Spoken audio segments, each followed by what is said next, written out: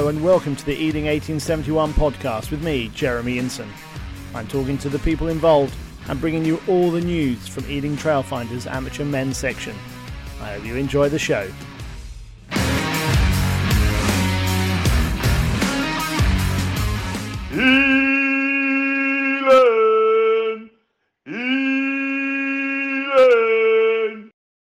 Right, we are here tonight with a man, one of the longest serving players. We'll find out how long.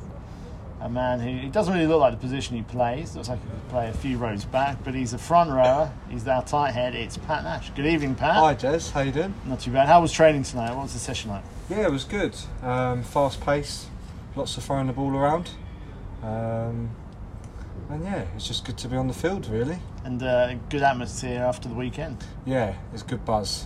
Good buzz. It was a tough game down at Hendon. There was a very physical game, but yeah. 35-7? Yeah. 8 wins from 8? It is. 8 bonus points, so we're doing okay. Have you been on the score sheet yet this season? Oh, no. Lots of walkover scrums though, so... Feather in your cap for number 3. That's it, yeah. That's fair. So tell us, Pat, I said in the intro, a little bit of playing around, but you have been here quite a while. When did you join the club? How old were you? What was your first impressions? So I joined, not sure what year, but I was about 11 or 12, which is a little bit later than some of my other cohort.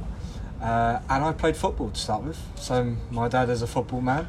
Yeah, what's his team? He's QPR. Nice local West London club.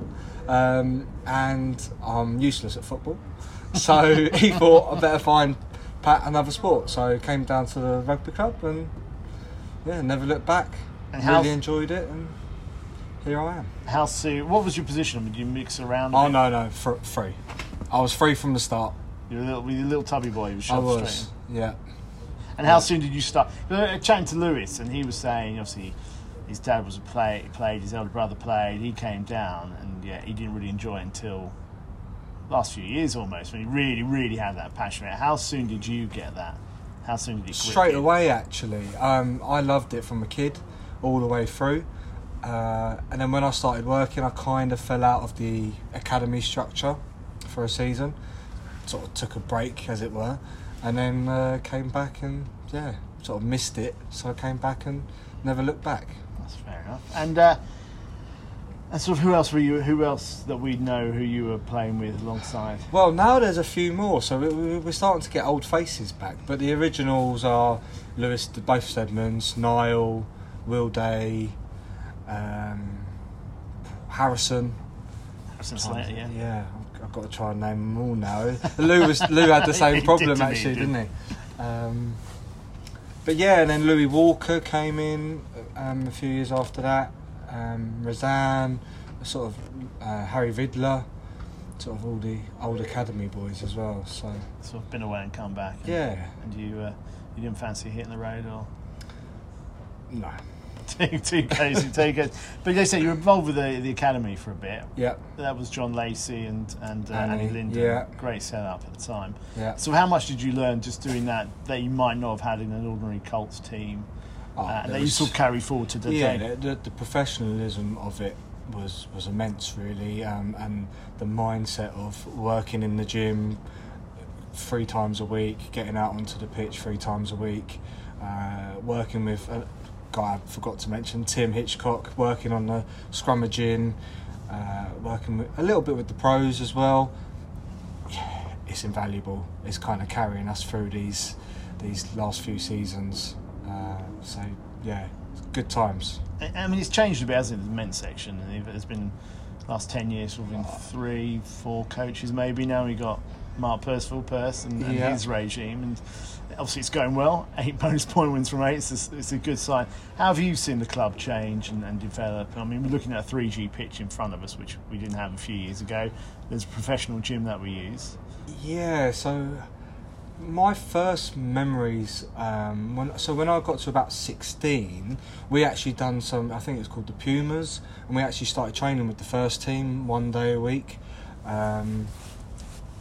And yeah, I don't know what league they must have been in, League 2, something like that. And obviously then they went professional a few years after that, and that side of stuff stopped. Then we had our academy, and I'd be sort of playing with the amateur section under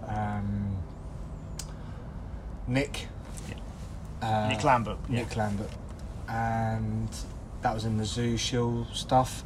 And then obviously 3 years ago, as you know, we've had the whole 1871, and we sort of moved into that. Some of the academy boys went on to other things. Marcus Lowe, he's obviously at Henley, so yeah, but the majority of us stayed. You're listening to the Ealing 1871 podcast. Bleed green!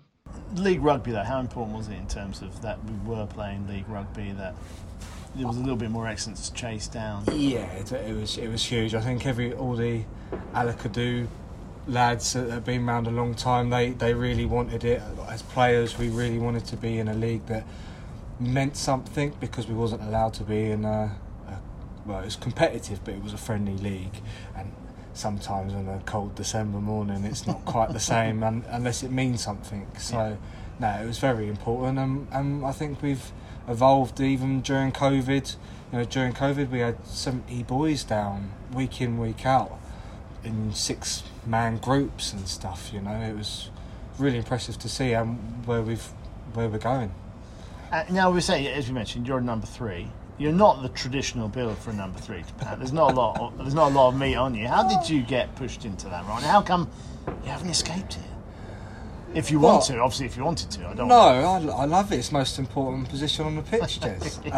No, in all honesty, I think when I was 12, I was tubby. So obviously that's where you start off as sort of a late teenager. You sort of lose a little bit. You get into the gym and you start trying to, find some muscles if you've got any. And I just sort of stayed there, and some of the props that I've sort of learnt from. You have good technique and you can kind of survive the big boys. What is it you like about the position? You get stuck in. I think you play a totally different game to all the girls out the back. It's a much more physical game. The next day your neck feels like you have no neck. You can't stand up, sit down, do anything, but you wouldn't have it any other way. And one thing to say, your ears are remarkably intact. There's not too much cauliflower leaf at all. My mum would kill me if I had cauliflower. No, I tape them up. I've been very lucky in that sense. So anyway, this Saturday, moving on to Saturday, London Scottish at home, yes, albeit at Wasps, 3 o'clock kickoff. Big clash, bit of a clash of the tide, bit of the rivalry there from last season as well. What are we looking forward to, and how are we looking forward to it? Yeah, look, it's the game. It's probably the game of the season so far. They haven't lost the game either. They drew their first game. We obviously haven't lost the game either. So it's going to be no one knows what it's like to lose so far this season. So it's going to be a very interesting top of the table clash. What do you remember from last season? Well, I didn't actually play either fixture last season. I was so I'm actually the lucky charm. It was actually mentioned today on the pitch that I haven't actually lost a game as 1871, because the 2 games we lost last season I didn't play. How about that then? I know. No pressure then for Saturday. It's all on you. Yeah, big words. I know. What have the boys said about them then? If you weren't there, what did they tell you to look out for? Oh, they're fit, which is a differentiating factor for quite a few teams at this level. They can play, they can pass.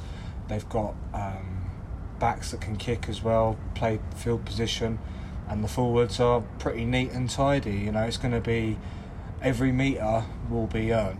There'll be no giveaways on Saturday. Absolutely. So that's 3 o'clock at Wasps, Ealing 1871 against London Scottish. The seconds are away to Chiswick at 1 o'clock, and then the Exiles are here at home at Vallis Way against Grasshoppers before the pros play. Pat, before we wrap up, any more thoughts for the weekend? Anyone's birthdays or big announcements we need to mention? Don't think so, but I just want to say as well, this is the second week in a row now we're going to get 3 teams out. It's great, and it's great to be here.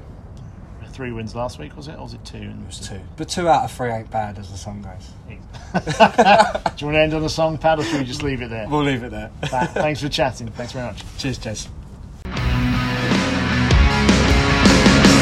Thanks for listening. Join us again next time.